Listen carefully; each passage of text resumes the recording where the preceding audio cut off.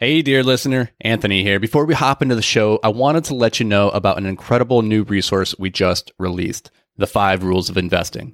Dan and I are huge advocates of modeling the behaviors of the people who have done what you hope to do. And who better to model when it comes to investing than legendary investors like Warren Buffett, Howard Marks, and Ray Dalio? This free ebook breaks down the simple time-tested strategies of billionaire real estate investors that you can use to take your investing to the next level. So head over to invictusmultifamily.com and grab your ebook today. All right, now let's hop into the show. Hello and welcome to the podcast. Thank you for buckling up, for taking this ride with us. Now let's get crazy. Dan, what do you want to talk about today? Probably real estate. Probably like we can't just jump to the real estate. I know talk. there's going to be 15 minutes of completely unrelated crap that everyone's got to just sit through, and then at some point probably touch on some real estate stuff. I like to think the crap is what the people come for. I think they do, honestly. Yeah, you guys are masochists. Just saying. There's some weird stuff. Let's see how badly these guys do. Let's see how badly you want that real estate knowledge. Let's see what you're willing to sit through. We're just testing you at this point. How much of this can you listen to? Not much. To get to. I actually have cotton swabs in my ear. But what was it? I actually have cotton swabs in my ear. I can't stand to listen to this. What are you talking about? But today we're going to talk about numbers and how numbers don't lie. No, you just lost the entire audience. Like numbers. Oh God. Okay. No. We're going to talk about fraud. We're going to talk about fraud, conspiracy, deceit, conceit, receipts. No, you're losing them again. Oh shit! Just started rhyming. Went down a rhyming well. What are we talking about though? We're going to talk about how numbers don't lie, but you can make them say whatever you want. What the hell does that mean? Well, besides being a really catchy phrase that I have copyrighted, he hasn't. So feel free to steal it. Just so you know. No, actually, it is copyrighted technically because it was in our book, Passive Investing Made Simple, and I had our editor. I thought I had stolen it from somebody else. It turns out it is original. And so look at that. It is, don't you steal that. Anyways, what does it mean? Numbers don't lie, but I can make them say whatever I want. So numbers say whatever you want them to say, right? Like it's how you lie through statistics and how you structure graphs and like how you can mislead or misrepresent just by how you present Cherry-picking data. Cherry picking. Right? You want to find some comps. You can just pick the best ones if you want that aren't, the top 5 really aren't going to be a real true representation of what the comps are, right? Mm-hmm. So I think cherry picking data, that's one. That's a big one. We don't need to get into it yet. I'm just trying to define what it is. Maybe like not pulling certain levers that should be pulled. Or not pulling them hard enough. Yeah, or just ignoring those levers. Yeah, and so what this means is in a lot of cases, you as, say, an LP, and even as just an operator, let's say you're not raising capital from anybody, you're just going out there buying your own deals.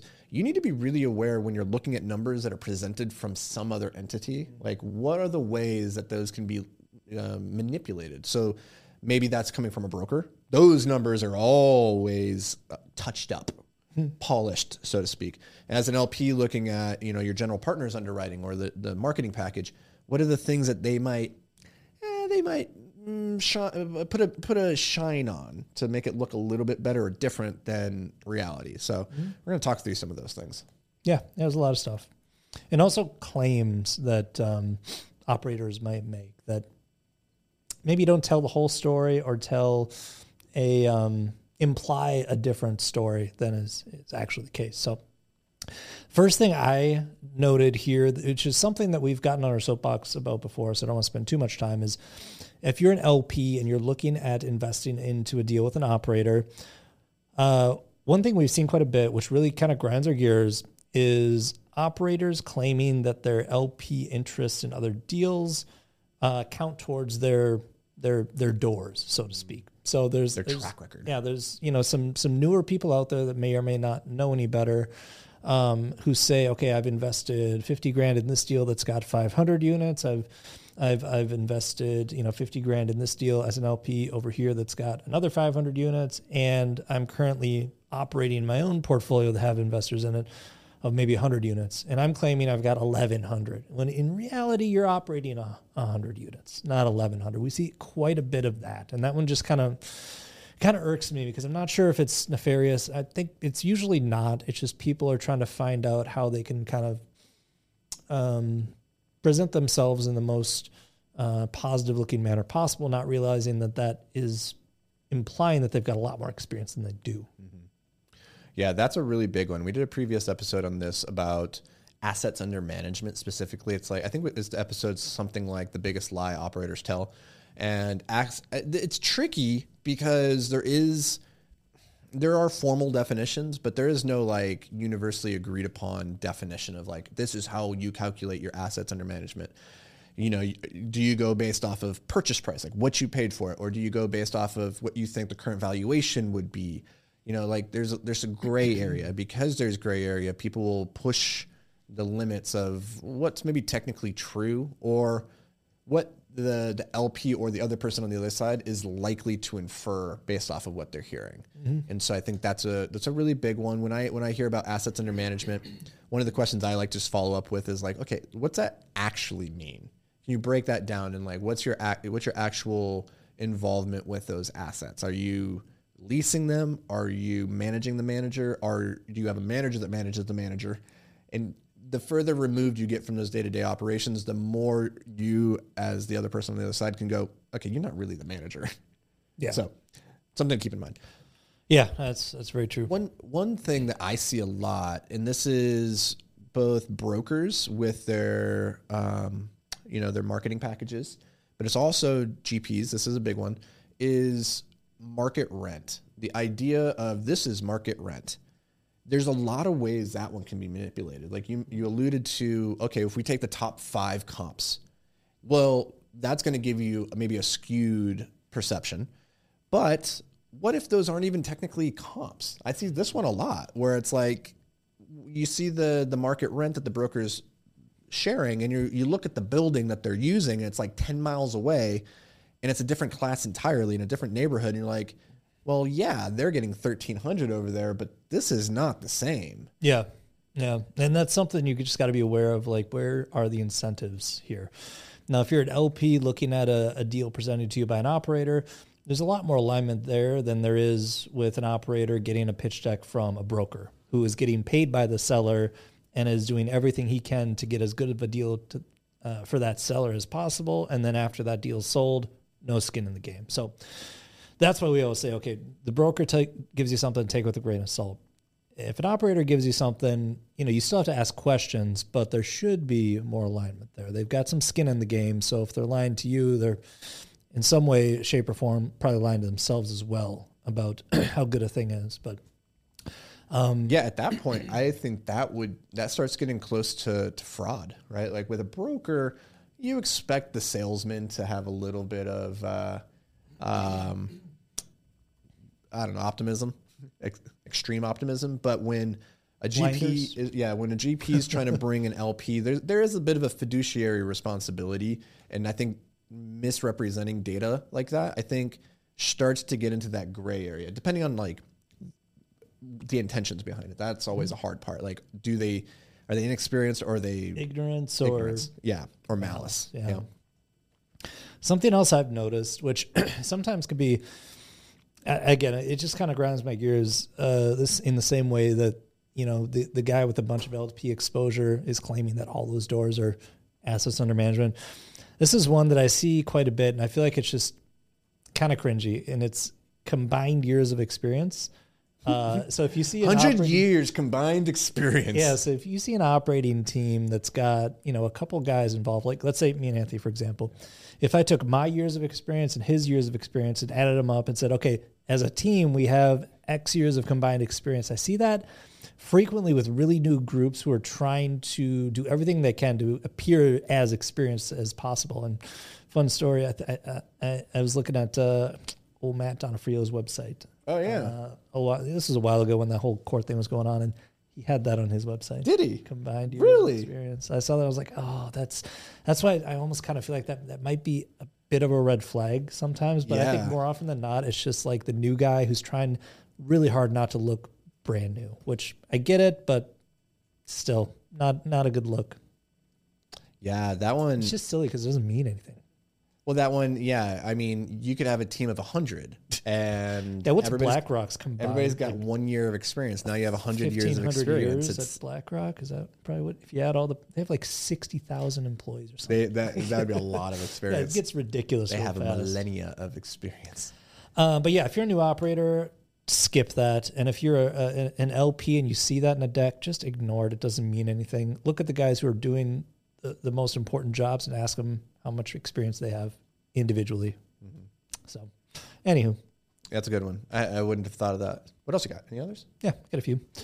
I mean, this one's kind of general, but providing overly optimistic pro formas and downplaying / completely ignoring the downside. So lack of sensitivity testing or just having really out there expectations about what the next 5, 7, however many years the whole period is going to look like. It could be cap rate assumptions. That's the big one. I don't want to sound like a broken record. You've heard us harp on that quite a bit.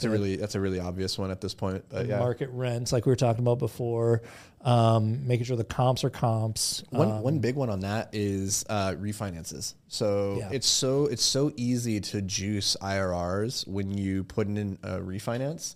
And just depending on how optimistic, even like a few basis points on the interest rate or on the cap rate at time of refinance can really skew numbers, and it can bring up the average cash on cash a lot. Like that's a really easy way to juice expectations. And one of the things that we do, and I think this is a good, industry standard that people should do, is provide a base case without refinances in there, and then a stretch goal that does have the refinance, just so you can look and say, okay, what's the impact that a refinance actually has on this model?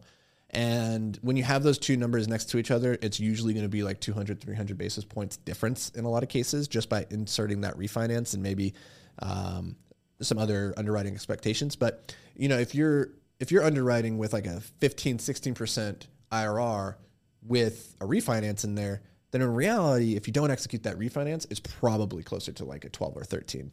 That changes the dynamics quite a lot. So I think that's just one really easy way to make a deal look way better than it is. And the problem with it is that you don't know what the world's going to look like in a 2 to 3 year window. The debt market is going to maybe change and look like it does now. So if you were buying in 2020, 2021, and now you have to refinance, you did not predict that we were going to have a doubling of interest rates. You probably didn't underwrite for that. And so whatever your pro forma was, it probably is wrong now. So that one really gets me a lot, because I see a lot of deals where the only reason it looks good is because the refinance and the assumptions around it. Yeah, exactly. And to your point, nobody would have thought that rates would more than double that quickly. We certainly never did. And so we never bothered to underwrite for that exact scenario. But we also wanted to make sure that if we just had to sit on a property for 5, 7 years and never do a refi, that it still made sense. Regardless of what the catalyst is, we want to make sure that if we just can never do it, it still is worth doing. So good practice to do. Make sure your operator's doing it. If not, ask them to. And do the same for yourself. Like if you're an operator looking at a deal and you're like, you're doing your four quadrants and you're doing your underwriting, like don't sell yourself a bill of goods. Just like, it's so easy to start manipulating numbers and like tweaking them just a little bit, make it look a little bit better, but then you're skewing further and further away from objective reality. So don't lie to yourself. As Mr. Professor Feynman said, the famed physicist, we must never lie to ourselves, and also, he said, we must never fool ourselves, and also, you are the easiest one to fool. Mm-hmm. So there you go. I agree. What else you got? Let's see. This one's it's kind of similar to the first one, but a little bit different. And this would be an individual on an operating team who's got a very concentrated / specific role, and they act or present themselves as if they have more experience. So I guess the perfect example here would be like a capital raiser who is implying that they have more experience on the operations side, on the debt side, on the underwriting side, what have you. There's a ton of people out there that are really great at raising capital, but they aren't really the most technically minded with understanding all the nuances of the underwriting and answering a ton of questions there. They may have little to no experience with the property management side and the operations, which is all perfectly fine. But I think there's a good number of people out there who are really good at a very specific part of the GP team, but may or may not be implying that they have more experience than they actually do. So not quite sure how to package that in a more concise way, but yeah, this one is interesting, not so much from the experience side, but from the who is actually in charge side. Sometimes you see large GP groups where a lot of partners will come together. You'll have this group over here, this group, this group, this group. I saw a group recently that had 15 different entities in the GP side. too many. And there's way too many. And the question I have, I'm like, okay, who's actually running the show? Who's the captain? Who's making the decisions? At a certain point, you start to wonder, like, because that's a lot of chefs in the kitchen. But I think that's a really important question to ask before you invest in any deal. Is like, okay, who's the actual decision maker here? Because if you're investing through a capital raiser, I think it's important to know that they probably don't actually have meaningful control in the deal. Mm-hmm. They're not the ones working with the property managers day to day. They're not doing the asset management. And so in a lot of ways, the information that they're going to receive is dependent on what the GP, the controlling GP, allows them to see. And that might change your opinion about whether or not you want to invest through that capital raiser, or if it would just be better to go direct to whoever the controlling GP is and, get to know them and create a relationship there. Now, I'm not saying don't go through capital raisers. I'm just saying understand that there is a difference, that there's a little bit of limitation in terms of what the capital raisers actually have access to. And I see this all the time where I see a deal, they come across and the person presents it as though they are the operating partner. Mm-hmm. And as I dig and I'm like, okay, so who else are these people? Who are these other people? And it's like, oh, this guy's doing the asset management. I was like, oh, I thought you were doing that. He's like, no. I'm like, oh, okay. That's important because the asset management is what makes the money. Right. So that's the guy that I probably want to talk to and know, like, how much experience and wisdom does he have? 100%. And again, nothing wrong with just doing the capital raising or like a specific part, but just be overly transparent about that. Like, I'm here to show you this opportunity. If you want more, this other guy's who you talk to, right? Yep. Do you have anything else? I mean, we could go so deep into all those underwriting assumptions in terms of comps. One really big one is around expenses. I think that one can be a really easy one to manipulate in your favor. Yeah, you can put whatever the hell you want. Yeah, because it's all like, oh yeah, we think we can operate at this number, and it's like, okay, can you? Like, that I find that to be a really easy, because everybody can look at the revenue and market rent and calculate pretty easily and quickly. Like, okay, is that realistic? The expenses are a little bit harder one because that one's a little bit more dependent on operator capacity and competency, and so that one's a little bit harder. If the guy's like, yeah, we can operate this at 42%, you might look at it and be like, oh yeah, that seems reasonable. But maybe they can't. Maybe their other the rest of their portfolio is actually operating at 47, 48%. But the 42 doesn't seem unreasonable, but it changes the numbers quite drastically. Yeah. And it's also so nuanced from property to property, from location to location. Mm-hmm. So like the OpEx, the operating expenses and the expense ratio in our neck of the woods is going to be a little bit different than somewhere down south where, the heating cost isn't as big of a factor. And the insurance costs can vary widely. I've been hearing a lot lately about insurance in like Florida. And so there's so many different things that are going to influence what the operating expenses ought to be that it's probably going to be incredibly tough for an LP, especially if it's an LP investing in various parts of the country, to be able to spot, oh, that makes sense or that doesn't. Mm-hmm. I mean, we're very niched down here in our area, and I've seen quite a bit of variability between even the assets that we have in our area that are all pretty similar. But yes, a building that's a historic brownstone over here and a historic brownstone over here. One of them's got new windows, more insulation, new plumbing, new electrical. This one doesn't. Really similar looking assets, but the OpEx are going to be completely different given those components. So that's one that you need to be aware of. It's also one that I'd be surprised if most LPs can really investigate effectively on their own, unfortunately. So That's why you got to bet on the jockey, not the horse. Yeah. I think that's a really big one. And generally when it comes to expenses, I think that's one to look at with a bit more of a fine-tooth comb of like, okay, can these operators really do that? Because it's very, very easy to like make NOI look good by just bringing down the OpEx just a little bit by a couple percentage. And it might not like stand out all that drastically, but I think that's one really easy way to manipulate numbers, because as they say, a dollar saved is worth more than a dollar earned, because the dollar of additional revenue is always on a margin, right? So if we have a 50% expense ratio, every dollar of additional rent is actually only 50 cents to the NOI, right? But if we can cut a dollar in expenses, that's a full dollar to NOI. So every dollar cut from expenses is twice as valuable as dollar to the revenue. And so from an operations like underwriting perspective, you can see how like a little can go a long way really quick down there. Yeah, and then on that one too, this is just kind of coming to me now. There could be a very good reason too that OpEx is substantially lower than you might think it should be. For example, we're looking at implementing a lot of tax incentives for 2024, and I don't know if you had a chance to look at the numbers I shot over this morning. The numbers get crazy real quickly, yeah. But we don't project those typically. No, we don't. Right. But if someone were to put a deal in front of me where I know like usually we're kind of mid 40s on OpEx. Yep. And I think the one I shot over today was either 38 or 36%, something like that. Yeah. If I saw that, I'd be like, whoa, what the hell? Yeah. But it's all coming from the property taxes. Right. And those incentives coming through. And so like, okay, yeah, then I can see why that's the case and it makes sense. So if something like this seems off, you can always ask. And if you get a good answer, then it might be good. Mm-hmm. So cool.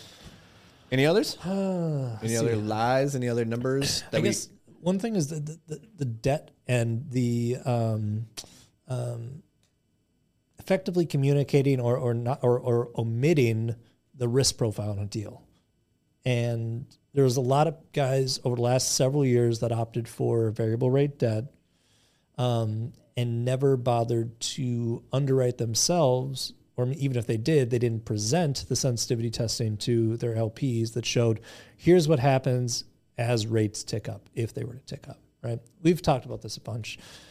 You could fix your debt, go back to like 2019, you could fix your debt at like 3.5% for 5-7 years or whatever. Or you could get like 3.2 or 3.0 and have that be variable, right? I don't think any of those guys presented what it would look like if those rates doubled. And that's just omission. It's not like you're really massaging the numbers, but you're just kind of omitting some of the sensitivity testing that you ought to be doing and showing. Mm-hmm. So that was a big one. And hopefully everybody learned the lesson, though. Yeah, I think this has been a very interesting period of time where we see, interest rates can double inside of a year. They historically haven't. That is possible. Who knew? So history never repeats itself, but it always tends to rhyme, and sometimes it's just completely off tuned. and in the parlance of jazz, there is no such thing as a wrong note, depending on what the next note is. So we'll see what the next note is in the economy that makes this period of time work or not work. If I've learned anything in the last 3 years, it's that anything is possible.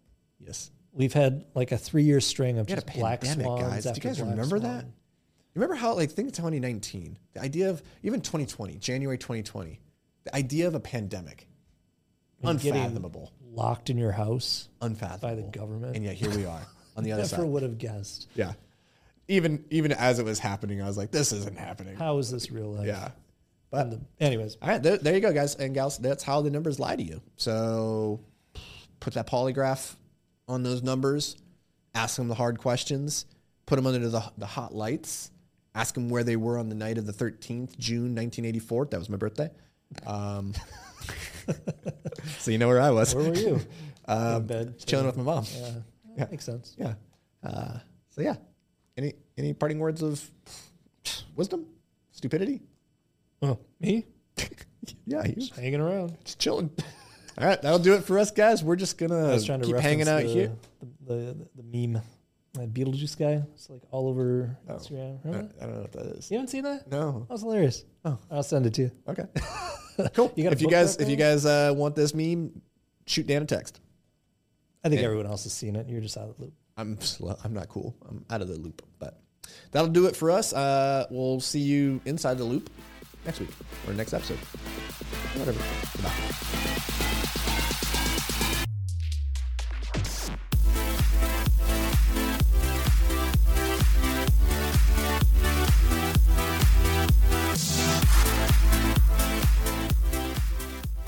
Hey, thanks for joining us for another episode of Multifamily Investing Made Simple. If you enjoyed the show, could you do us a massive favor? Head over to iTunes and leave a 5-star rating and review. Your feedback, it means the world to us as it helps us grow and spread the word about multifamily investing. And don't forget, sharing is caring. So fire this episode over to any friends or family who you think could benefit from learning all about multifamily investing. Thanks, guys. We appreciate every single one of you, and we'll see you on the next show.